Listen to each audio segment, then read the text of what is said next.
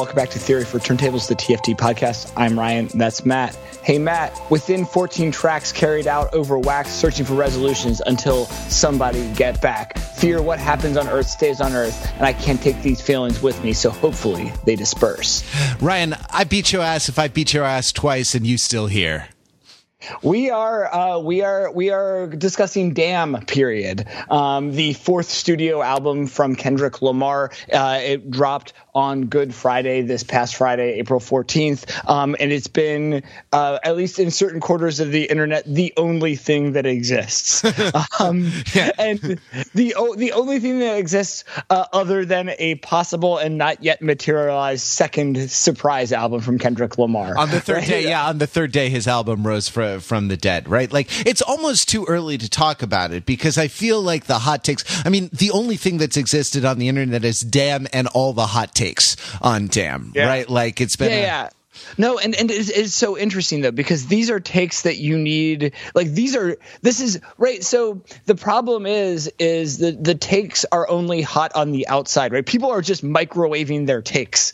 And with a piece of material as dense as this album, and it really is dense, like if you only heat it for 2 minutes, for the standard 2 minutes, your takes will not be thoroughly heated through.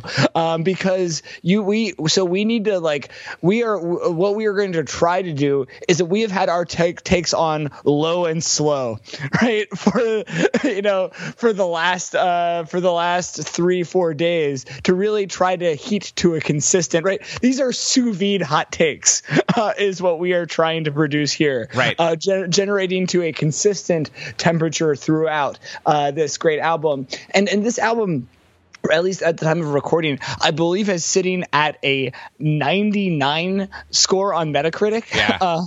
So I know that, like, I think it's like above 75 or 80 is universal acclaim. So I'm not sure what 99 is. 99 is everyone's getting in line, I believe, is what the Metacritic is. But I mean, it's once again well deserved. I mean, I think that, and then this is in a season, we're only coming back to contemporary albums, but while we were doing our historical trend, there have been a number of great rap albums this year. A number of the best albums of the year so far have been hip-hop albums. Drake's More Life album / playlist, Migos' Culture, and 2 back-to-back albums from earlier in the year by Future and Hendrix were all great. But I think that once again, Damn is now the only thing that exists, and it is really like Kendrick's last several, all of his albums, is an accomplishment and a progression and an artistic achievement, and I think is also going to produce some big hits as well, right? And I think that may be a way in which it's different from some of the predecessors, is that already, I believe, Humble, the lead single, which was released in advance, it debuted at number 2 on the Billboard singles chart, and I think that will be around for a while. And a number of these other songs will likely make it on, including one featuring Rihanna, Loyal, which is I think very Loyalty, which is likely to also chart. So this is give this album a listen. You've probably been reading about it, and you will be hearing some of these singles. So if you have not yet given Damn a spin, get it on there, because it's going to be with us for a while. So really it takes a number of spins, because it is really constructed as an album, right? And as much as there are great singles, the singles are contextualized through the overall arc of this record, and there's a lot to dig into. Crack open a lyric sheet, crack open rapgenius.com if you dare, but that it is definitely, this is one case where the takes are not all thoroughly heated through, and so take your genius interpretations with several several grains of salt. Yeah, there's some raw genius interpretations. There's some raw takes. So you have to salt them as an alternative method of preservation. Yeah, exactly. Or maybe just bring some lime juice and just make a take ceviche, right? So that the acid kills any harmful bacteria. And so warm your takes in whatever way, warm or otherwise cook your takes in whatever way you can, and then come back here for our take feast after this word from our commercial sponsors. Hey, are you feeling too much pride? I am. I'm awesome. I'm awesome. Do you need to be humble? I mean, I've been told that, but I'm not sure that I accept that advice. Well, sit your ass down at a Kentucky Fried Chicken and then let your life play out with an astonishing range of coincidences that lets you realize how fragile and driven by chance everything is. Is this an extra biscuit? Yes, you get 2, and I'm not even going to charge you for them. Wow, I guess I won't kill you. Thanks. Hey, come into Kentucky Fried Chicken. If you don't kill us, I guarantee you'll have a chart-topping single years down the line, or your son will. Wow. Thanks, KFC. We do chicken Billboard Top 200. And we're back. That was going to be mine too, right? The Kentucky Fried Chicken. It snuck up on me. I had intended to go KFC, but I didn't realize I had to do it. But I like sit your ass down at the Kentucky Fried Chicken, right? Like, yeah. Well, and so this is interesting. This is the season. This is going to be the TFT season of fast food, right? When we started this with Priests a few weeks ago, we were starting a band called Burger King. And now we're sitting our ass down at the KFC. So this is the get ready for. I'm sure there's some hot Chipotle jams coming just down the road. I guess Chipotle. I mean, I think at this point, Chipotle I think started as fast casual, but I think it's fast food at this point. But that's we're neither here nor there. I mean, I think of Burger King as being like a bro-y restaurant, right? Like, you got to think that like Burger King mascot was designed to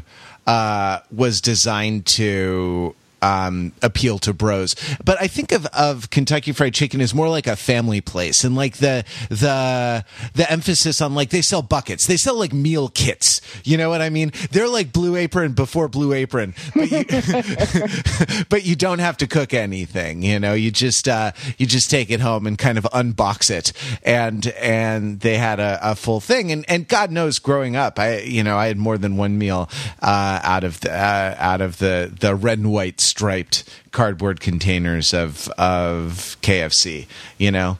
Absolutely. Original dark meat. So I have a question for you. Yeah. Oh, no, I told you the answer. It's original dark meat. Okay, great. Thank you. No further questions. No, so I mean, there are a lot of ways to go here. But something that occurred to me in listening to this album, "Damn," is this "Damn" with its surprising appearances of guitar sounds, and its vocal appearance by Bono himself, and its meditations on faith and God, and the soul. Is this a Christian rock record? I mean, it's, look, when I think of heaven, deliver me in a black-winged Kentucky Fried Chicken. I think of dying. Let me down in a field of flame and heather with instruments of faith and sex and God. Sorry, I couldn't help it. I felt you made me think of Counting Crows. Well, I think the answer is a qualified yes, right? Mm-hmm. Both because it's not really a rock record. I mean, in the sense that like there are other musics that use guitars besides just rock, and even the appearance of U2, right, on this album, they're rocking. You know what I mean? It's no. U2 comes to Kendrick rather than the other way around. Yeah. Right. Yeah. Exactly. Right. Yeah. Kendrick doesn't go to U2. Yeah, Kendrick doesn't go to Bono. Bono goes to Kendrick, and it's sort of like there's a lot of keyboard sounds on things like this. But like, so it makes me think of like, especially with kind of the spoken word pieces or some of the like almost like very slowed down R&B, but I don't mean contemporary R&B. I mean like 60s R&B. Mm-hmm. You know, I mean R&B when that was just the code for African American music. Like it's almost more like praise music, right? Like it's almost like it's almost like the underscoring, the sermon underscoring, you know, like when the praise band, someone is gonna talk or preach or testify or something like that, and there's kind of like a gentle underscore that sort of builds in intensity, right? So I think it's a sort of but it's Christian not in the sense of advocating Christianity or confirming Christianity, but in the sense of engaging with or interrogating. You know, it's like Christianity is the language that it speaks because Christianity is on the record because it's the language that it speaks. It's the sort of it's the common vocabulary of sort of struggle and ultimate things. You know, rather than being proselytizing or evangelizing. You know, it's this is just kind of this set of symbols that goes to that sort of level of of ultimate things. And I think that that's what's going on here. And I think that that's the kind of evolution of beyond To Pimp a Butterfly, right? Where like To Pimp a Butterfly was about understand. It was almost a Bildungsroman, right? Like it was about understanding the education, the upbringing, the kind of the background, the history, and that this is a little more oriented towards, well, what the hell does it all mean? You know? Yeah. No. I mean, the word I was going to use, it's kind of existential, right? Yeah, there you go. And once you're asking those existential questions, and that as someone who was raised religiously, that part of the vocabulary of asking existential questions is through the lens of religion and through the lens of kind of nationalism and America, right? So yes, it is a religious album. Yes, it is a kind of album about America. It is a political album. Yes, it is a personal album, and it's all of those, right? And because it is ultimately this question about kind of existence as filtered through this very specific perspective of Kendrick Lamar, and of I think notably, as it comes up several times throughout this album, Kendrick Lamar Duckworth, right, as his full name, right, and the surname is the last track on the album, is the name of the last track on the album, and talks about as we alluded in the ad, this chance meeting between his father and the founder of his record label of Top Dog Entertainment, which is founded by Anthony Top Dog Triffitt, right? And there's this chance meeting that could have gone another way, right? And that this kind of end of the album is, I think, this interesting circles back, and this is a case where the end of is also sort of the beginning, and you get this, right, where the song even. Where he kind of says, my record label boss could have killed my dad, and then this wouldn't be happening at all, right? And then the song ends with a gunshot, much as the first song starts. The album rewinds, and it starts over again, right? And so Yeah, I mean, what do you make of this technique? I mean, this is a technique it exists in other literary forms, in other places in music and literature.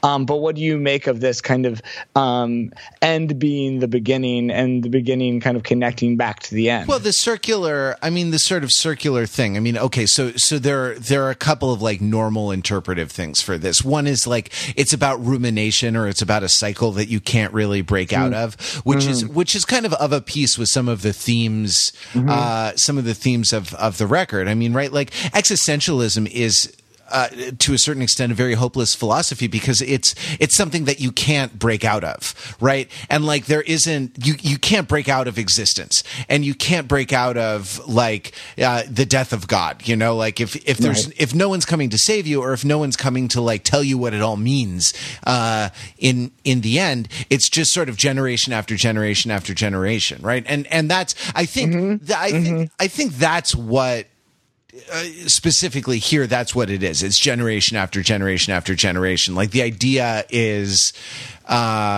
each man kind of walks the journey, you know? Yeah. And like it starts over because like it's about his father, and like his father got him going, and now he has a kid who he alludes to on the record several times, and like the child, the parent and the child, the parent and the child, the parent and the child. Well, and it's right there. It's in DNA, right?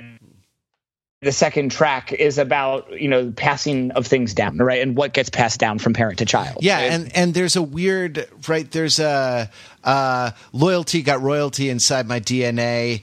By the way, this is a technique that he does a lot, like, and for what it's worth, it's like a litany. It's like a religious like a religious devotion, where there will be a piece that stays the same and a piece that changes, right? Like, loyalty got royalty inside my DNA. Coke and quarter piece got war and peace inside my DNA. I got power, poison, pain, and joy inside my DNA. I got hustle though, ambition, flow inside my DNA. Like, it's great, super intricate with the internal rhymes. It's, and the cross line rhymes. But the thing I'm trying to draw attention to is like da da da da da da da inside my DNA. Da da da da da da da inside my DNA. And that, like, it's that almost call and response, or as I say, like a litany. It's a figure for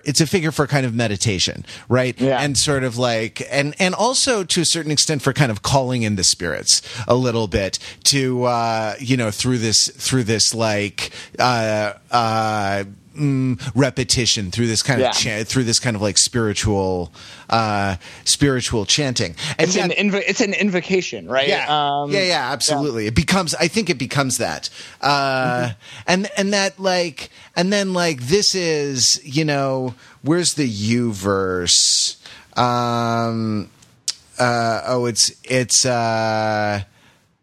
Wait, no, inside your DNA, it's the same verse. It's later on. All that sucker shit inside your DNA. Daddy probably snitched. Heritage inside your DNA.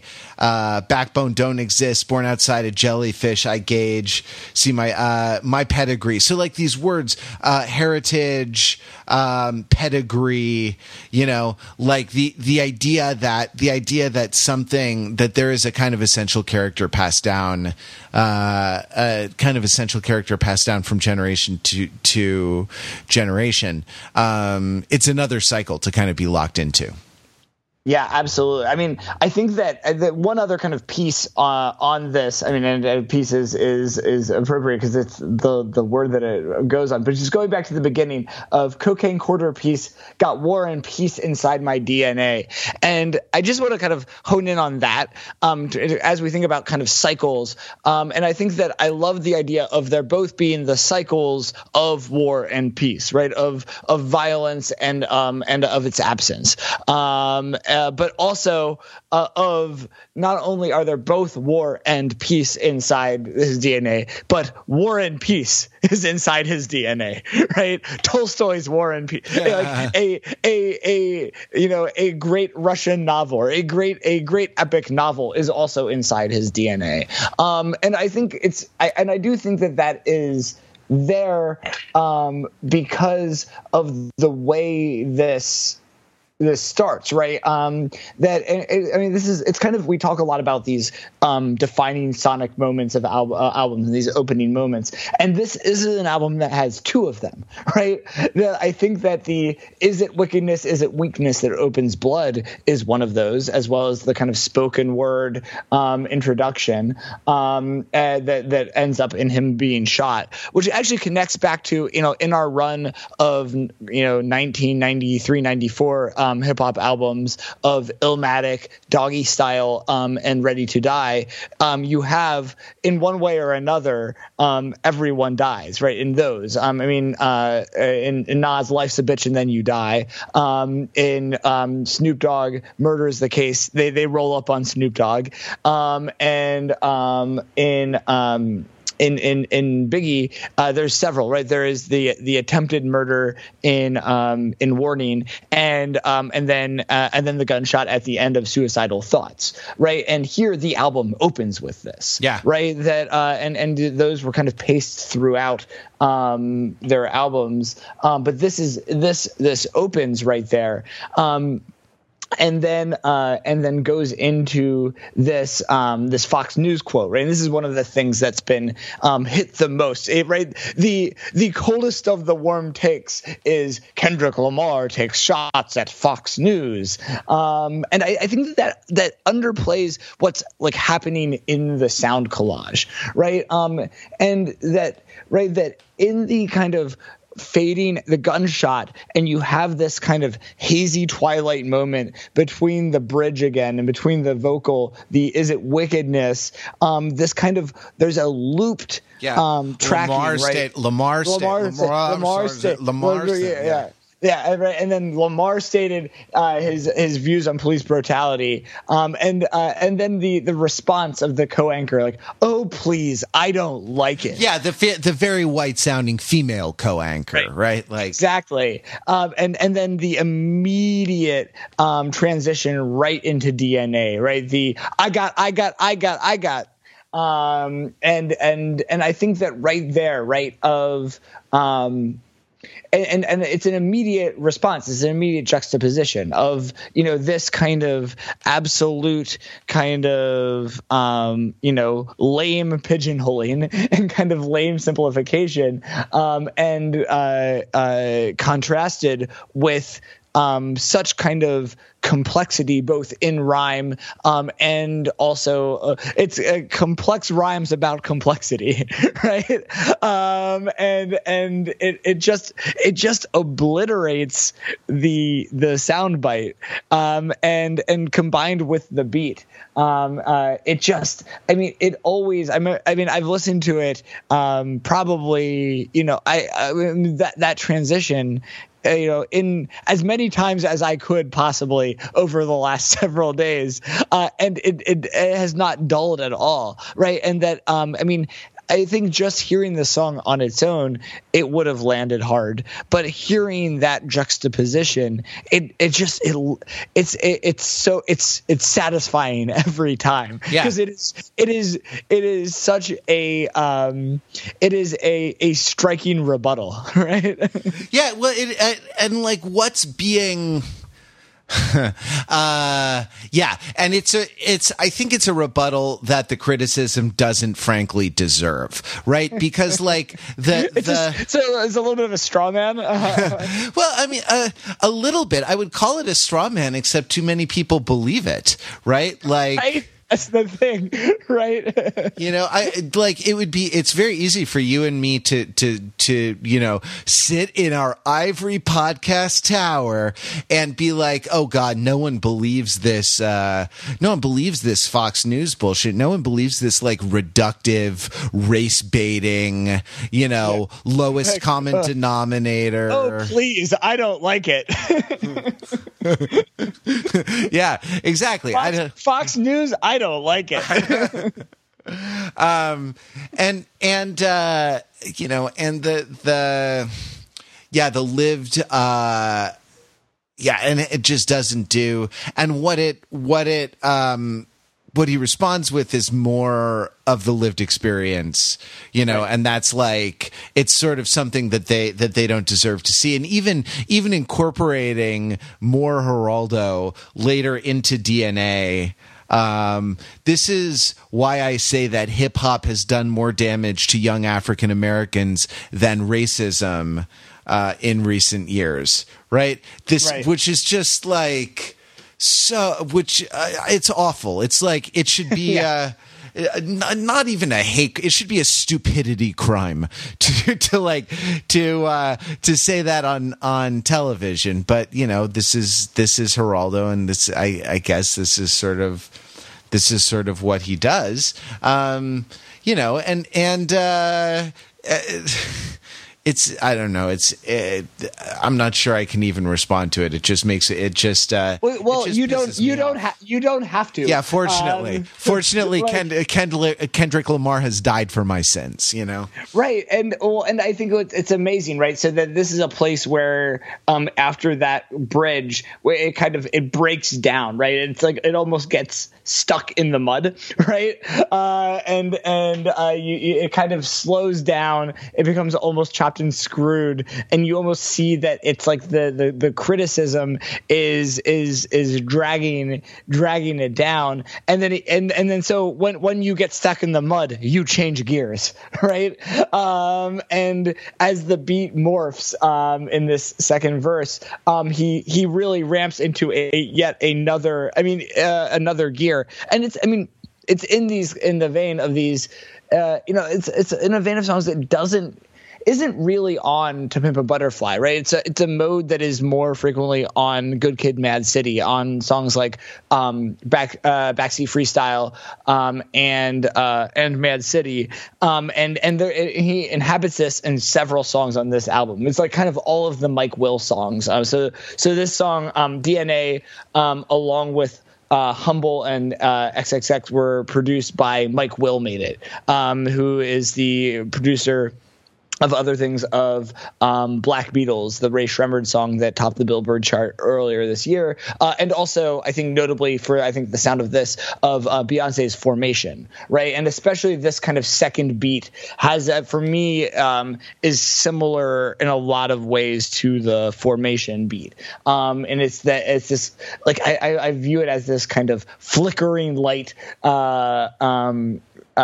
beat, and where his cadence kind of speeds up and careens, and I feel like and I guess this is worth talking about because this name hasn't yet been introduced at this point in the album, but I feel like this mode is, for me, I think part of like what exemplifies what is mentioned many times throughout the album, so many times that we have to discuss it, of Kung Fu Kenny, right? Because this is a new thing. This is and it's one of the things that is really the least well explained and understood and interpreted by the geniuses at Genius, because it's new, and people mention that on Untitled Unmastered, the EP that he released last year, he refers to himself as Cornrow Kenny. You mentioned that it comes up a few other times, and usually the citations or interpretations say that, well, Kung Fu is mentioned also by the Wu-Tang Clan, and it kind of stops there, right? And I want to bring it up because it's mentioned so many times in all of the appearances by the DJ Kid Capri, and when he yells "new shit" get new Kung Fu Kenny. So I'd love to hear. I mean, what do you make of both? The Kid Capri appearances and these kind of punctuating the albums, and also of this kind of character or persona of Kung Fu Kenny that is kind of here and is new. Oh my God. You killed Kung Fu Kenny, you bastards. Right? So that's one of my interpretations, and I've not seen this interpretation, but if Kendrick Lamar is dead or in some kind of a purgatory or a kind of alternative dead dimension here, I feel like it is kind of the dead Kenny, right? It's not a South Park reference. I think it's there. It evokes that for sure. Yeah. And that sort of new, is it new Kung Fu Kenny, or is it new Kung Fu Kenny? Right. New Kung Fu Kenny. Well, right, new. So new Kung Fu Kenny means new music from Kendrick Lamar, right? Mm-hmm. Or it means new martial skills for Kendrick Lamar, right? Yeah. Or it means there's that's kind of like Bad Hat Harry, right? Yeah, exactly. That's some new kung fu, Kenny. Right. Or it means here's a new kid called Kung Fu Kenny, right. AKA Kendrick Lamar. What's new about it? What is the newness of the new Kung Fu or the new Kung Fu Kenny or the new, is it just that this is a new track and that this is, hey, here's new songs, or is there something, is there something, is there something that's sort of new about this? And fortunately, we have a verified annotation. The genius is a genius from Kid Capri. When he says, or sings, I guess, what happens on Earth stays on Earth. The annotation is, to tell the truth, I never asked Kendrick the meaning of it. I said what I said, and I never asked him the meaning. He told me to say that part. And that's great, right? Because what happens on Earth stays on Earth, right? Yeah. And what happens in Kendrick Lamar's, what happens with Kendrick Lamar stays in Kendrick Lamar's, right? I think so. It's interesting, right? I think that the way that this kind of thing, Kid Capri and similar types of mixtape DJs, and what this is right, and we've talked about this, I think, a little bit in other episodes and other places, is a DJ drop, right? And so the DJ often identifies himself. This is what's interesting, right?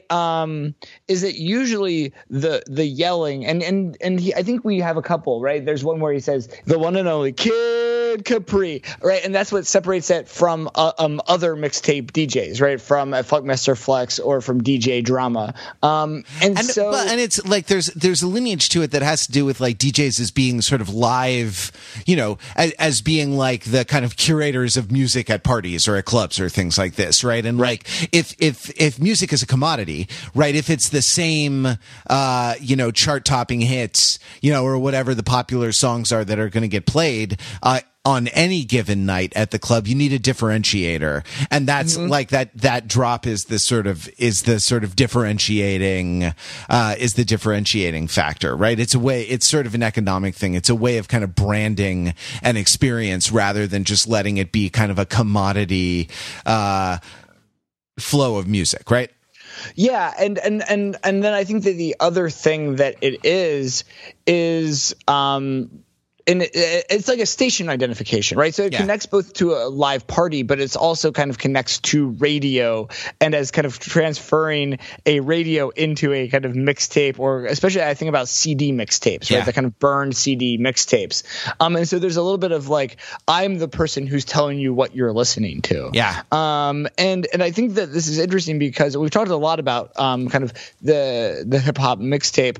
And it was more relevant when you had multi-artist mixtapes, and less, so once you're getting to things like the clips, like we got it for Sheep mixtapes, or the kind of big run of Lil Wayne mixtapes in the mid to late aughts, then you kind of have single artists. So I think another reason you might yell New Kung Fu Kenny is both that the song is new, but I think, as you're saying, Kung Fu Kenny is a new mode as well, right? And so it's, that there is, because there isn't a lot of Kung Fu on To Pimp a Butterfly, right? That, Kung Fu is the sound of fighting back. And a lot of To Pimp a Butterfly is about resignation, about grief, about being lost. And there is a certain amount of acceptance that comes in at the end, right? And you kind of get to, near the end, you get to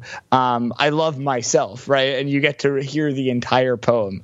But here it's starting from this place of potential damnation in this kind of 1-2 punch of the first two main songs of DNA and Ya. You have, I think, the rapping style is indicative of this fighting, and then announcing that this, at least some of these songs are by this new Kung Fu Kenny, right? It is both new songs, it is new shit, because I think it's worthwhile noting that in the first appearance it is new shit, new Kung Fu Kenny, right? And I think it is both the shit and the Kung Fu Kenny that are new. It reminds me of that thing that Thoreau said, right? Like, beware of enterprises that require new clothes as opposed to a new wearer of clothes. Right. So is the shit new, or is the Kung Fu Kenny new? I mean, it strikes me that Kung Fu is a way of is a kind of structuring narrative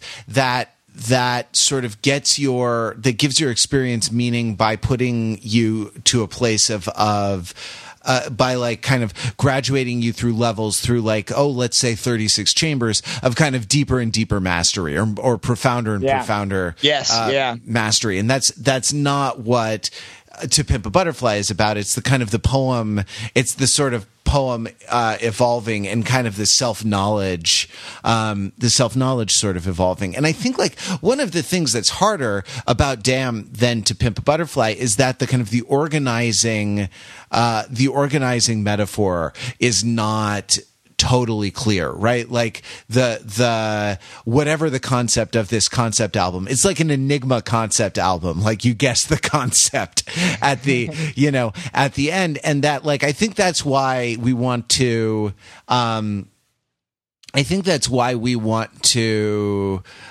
focus on these moments, on these kind of these sort of disjunction moments, or these sort of things, because we're looking for signposts, ways to kind of deal with, ways to kind of structure our experience, and look for a way to kind of make sense of it. Now, what was the one that I most thought about this with, right? Like, the one that was for me the most disjunctive was, I think, sorry, I'm looking at all the one word titles of the songs. Was where you and I both took our opening quotes from, was Fear, right? Because Fear really is sort of a heteroglossia. There are like different, it's almost like different documents, being, kind of, and like you rip the bottom off one and then go to another one and rip the bottom off that. And the way that they kind of are pulled up short, the way that things kind of get interrupted, actually like the role of interruption, in this record is something that's, interesting to be sort of structured. But like, and then in the way that like in Fear, each verse is almost a different track, is almost, from the I Beat Your Ass verse to, I'll probably die anonymous. I'll probably die with promises verse. When I was 27, I grew accustomed to more fear verse. And then I'm talking fear of losing creativity, fear of missing out on you and me. I'm talking fear of losing loyalty from pride and stuff like that. Like each one, and then back to the thing. And there are another couple tracks where there are these things. It's almost like, it's like a novel where like the form of the novel is like there's a letter and then there's an apartment lease reproduced, and you're meant to sort of gather from that what's going on. The idea of a heteroglossia, of a set of different languages, right? Like a set of different discourses kind of pulled together into one work was a metaphor that kept reoccurring to me as I was listening to this album, and kept helping me sort of to structure my experience. But then when it's that, you're sort of presented with a puzzle, and the idea is like, well, what is this really about? Like, what's the puzzle? What's the story? What's the story behind the story? In novels, it's usually that someone's having an affair, right? Like that like one of the characters is doing something nefarious. That's why all the obfuscation that's why all the obfuscation in the thing. But here it's a little bit like it's sort of the self as a heteroglossia, right? Like the idea of like all the things are kind of interrupted, because it's like boy interrupted, it's like the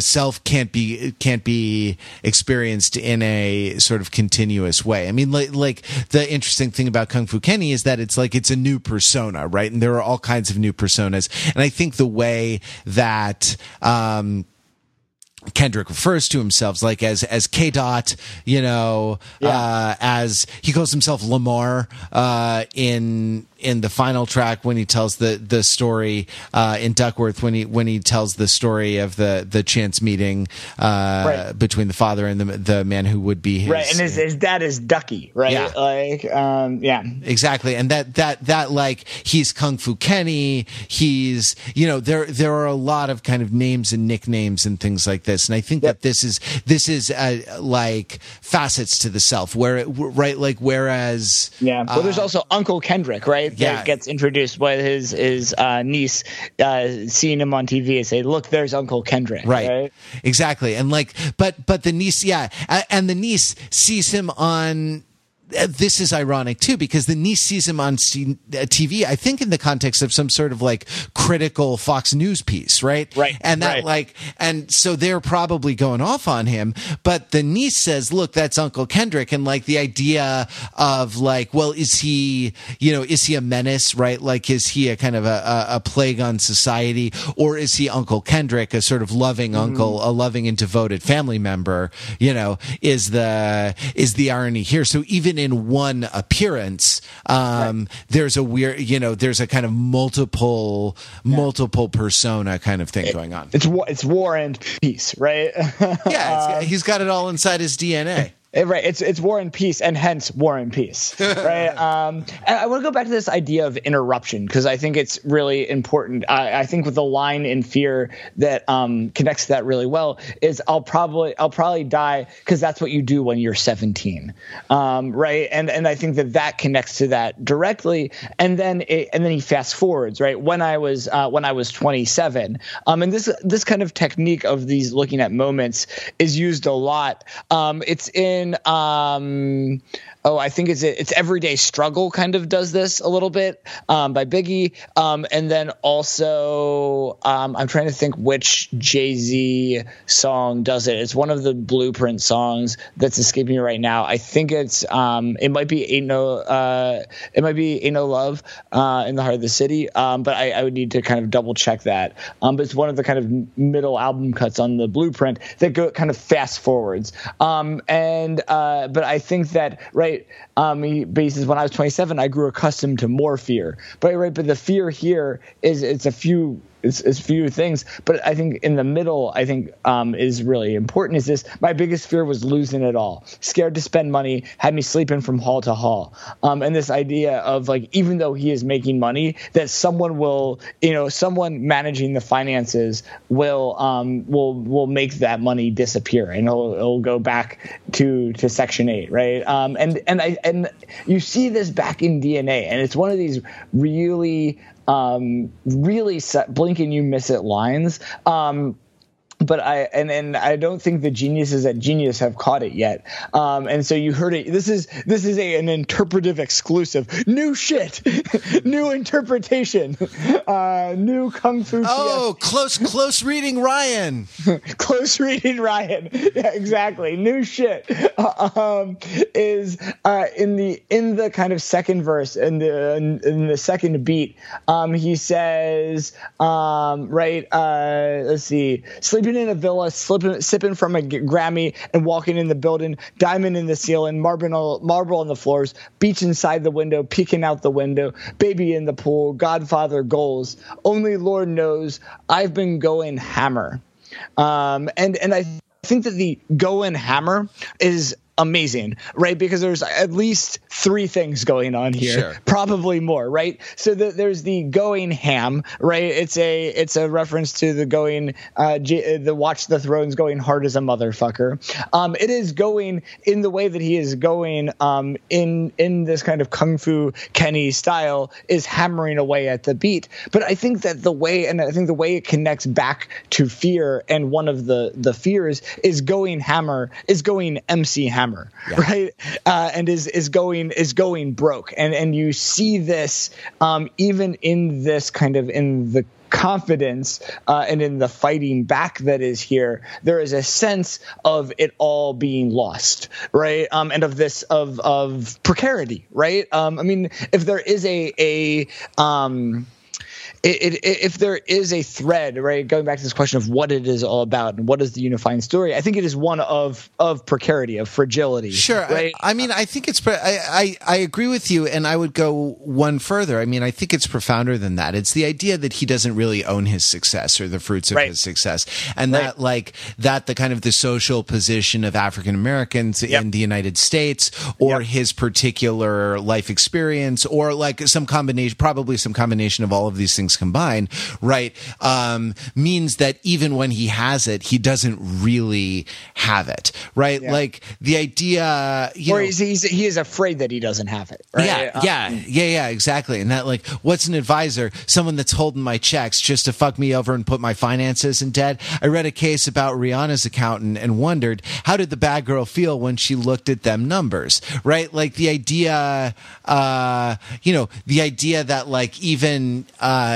Rihanna, like, who is a global superstar, is doesn't really own these things. And it goes beyond just like a principal agent problem, right? Like, there's a different valence to the prospect of Kendrick Lamar being screwed over by a manager, by an accountant or an advisor or a business manager or some agent of his, and like Leonard Cohen, right? Like, because this actually happened to Leonard Cohen, and he lost all his money and it was just gone, and yet it doesn't, like, in his narrative, like, it's about, the transitory nature of all things and like his spiritual excellence,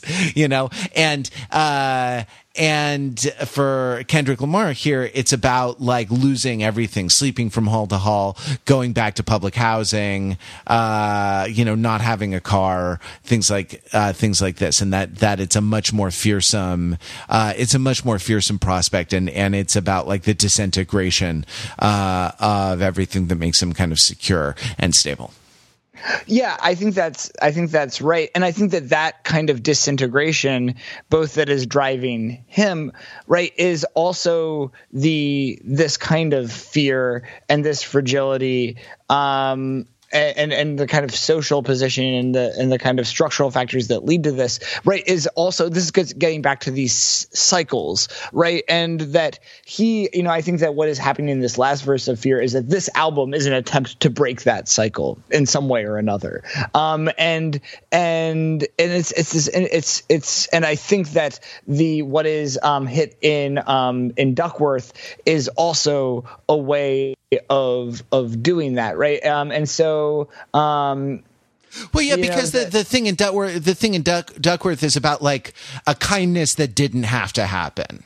Right, exactly. Like, and that there are moments. It's in religious terms, it's about grace, right? Yes, because exactly. like grace is the kind of the religious principle of sort of surpassing or of you know what I mean, of like a kind of an unmerited kindness, that is kind of outside of the bounds of accounting of like an accounting of, because like so much of religion is about accounting. Like if you're on Santa's nice list, then you go to heaven, and if you're on Santa's naughty list, you go to hell. But like grace is the kind of the overflow, the overflow of good stuff, and that's what happens here. And that it is a fragile. It's not an operational plan, but it happens enough in a life that you can. If you're lucky enough to kind of seize on one of those moments, it can really sort of carry you. And I mean, the point that he makes here is, it not only does it enable his music career, but it enables him not to be dead. Yeah, I mean, it's Amazing Grace in a KFC, right? Yeah. And the exact line is, you take two strangers and put them in random predicaments, give them a soul so they can make their own choices and live with it. 20 years later, them same strangers, you make them meet again inside recording studios where they reaping their benefits. And then he goes on, right? You start reminding them about that chicken incident. Whoever thought the greatest rapper would be from coincidence, because if Anthony killed Ducky, Top Dog would be serving life while I grew up without a father and die in a gunfight. Bang. Right. and that's where the album ends. And I think that parallels where Fear ends as well, right? And I think that this end of Fear, I don't know if he hits every single word that is mentioned in the album track titles, but many of them, right? We can almost ring the shades, right? I'm talking fear of losing creativity. I'm talking fear of missing out on you and me. I'm talking fear of losing loyalty from pride. Right. Both. There's two more. Because my DNA, 3, won't let me involve the light of God, 4. I'm talking fear that my humbleness is gone, 5. I'm talking fear that love, 6, ain't living here no more. I think that's all of them. Right. But that's and fear is said again and again. Right. So it's about at least half of the songs here are mentioned. And again, the fear is that that what happens on Earth stays on Earth, and I can't take these feelings with me, right? And I think this idea that it's not that what he can't take with him is the wealth, but it's the feelings, right? And so he says, so hopefully they disperse. Right, and then back to the lyric that I quoted at the opening, within 14 tracks carried out over wax, searching for resolutions until somebody get back. And so, and circling back, right, when he returns to the 14 tracks, within 14 tracks carried out over wax, wondering if I'm living through fear or living through rap. Right, and I think that is kind of this idea of I mean, and it connects so well to like these kind of the motifs of death, and of ominous lingering death that was through the '90s albums that we're discussing, right? And it's a kind of a flip side of Ready to Die, right? That it's ready to live, right? And ready to live through rap, right? Yeah, and to sort of evolve. I mean, it's sort of it represents an evolution of those concerns, right? Like it's interesting, what if a lot of Ready to Die is about peril to your life, Yeah. Like Damn is about peril to your soul, and right. It's right, peril to your eternal life. Yeah. Right? Yeah, or even to your kind of humanity in this life, Yeah, damn, why they try to stick me for my dignity. And that, like, this is there's a lyric early on. I think it's in an early thing, and I can't. I'd have to click through the lyrics to find the tracks, but it's he's sort of like, I used to struggle with other people, and now I struggle with myself, right? Yeah. And that's the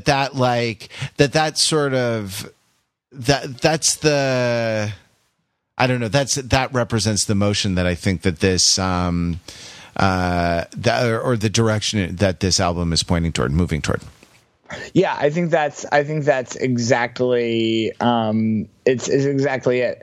And I think that you have these moments. I mean, we've talked a lot about like a lot of more of these challenging moments of working through, but you have right within these songs that are kind of more of the kung fu, you have then, like, for instance, between Fear and Duckworth, what you have is God, right? And that the chorus of that is, right, this is what God feel like.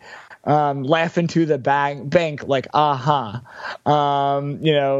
flex on swole like and I think that it's in this interesting. I mean, I think going between these songs of and I like, so what is based on this, like, what is it that God feels like, right? And it's about that I guess it's doing it, right? It's like God feels like, I guess there's God in the kung fu, right? A little bit, and it's both the process and the success of the process, but it's kind of not trying to, that some accountant might mess up the check, might, and someone you might have to sell the Grammys, but that it's going back to the idea of the feeling, and it's the feeling of doing the kung fu. And sharing the kung fu with others is the God, right? And it's the solution to the existential dread, right? And it's doing the rap. It's living in these kind of small moments of grace, right? That it solves the existential problem, right? And challenge. And so it's there's elements of whether it's rising above or fighting back. And that's the thing about kung fu, is that there are many styles, right? And that you can switch styles and adapt based on the opponent. And so I think that is I think that is there are kind of multiple levels of success that are what helps to kind of guard against or respond to the fear, and that is kind of where the triumph is, right? And it ends in this moment. I mean, that is kind of this high and sweeping moment of triumph, kind of musically, and then that kind of, in some ways, Duckworth is kind of almost a coda, right? And especially in the way in which it's quieter, it's more reflective, and circles back to the beginning, right? And so that even in this triumph, the cycles and the pressures of these potential cycles are there. And so as the album starts again, we must listen to it again, and keep listening deeper and deeper. And again, even with these close readings, there are so many great songs that we've not even gotten to dive into. We barely even talked about Bono's very brief appearance, in which he comes to Kendrick on XXX, or the single Humble, or the future single Loyalty. But there's and I think all of these connect through to this, and are worth dissecting and engaging with in their own right, and in the context of all the other songs. And certainly we will do that over the coming weeks and months, as we keep hearing this album, and maybe it does become recontextualized by a second album. As one aside, by that, one Reddit user and extreme Kendrick Lamar superfan was so certain that that this would happen that he entered a wager, which is that he would eat a vinyl record of Good Kid, Mad City if he was wrong and there was no album on Easter. So he made a vinyl smoothie, and ingested the record, because Kendrick did not rise on Easter. And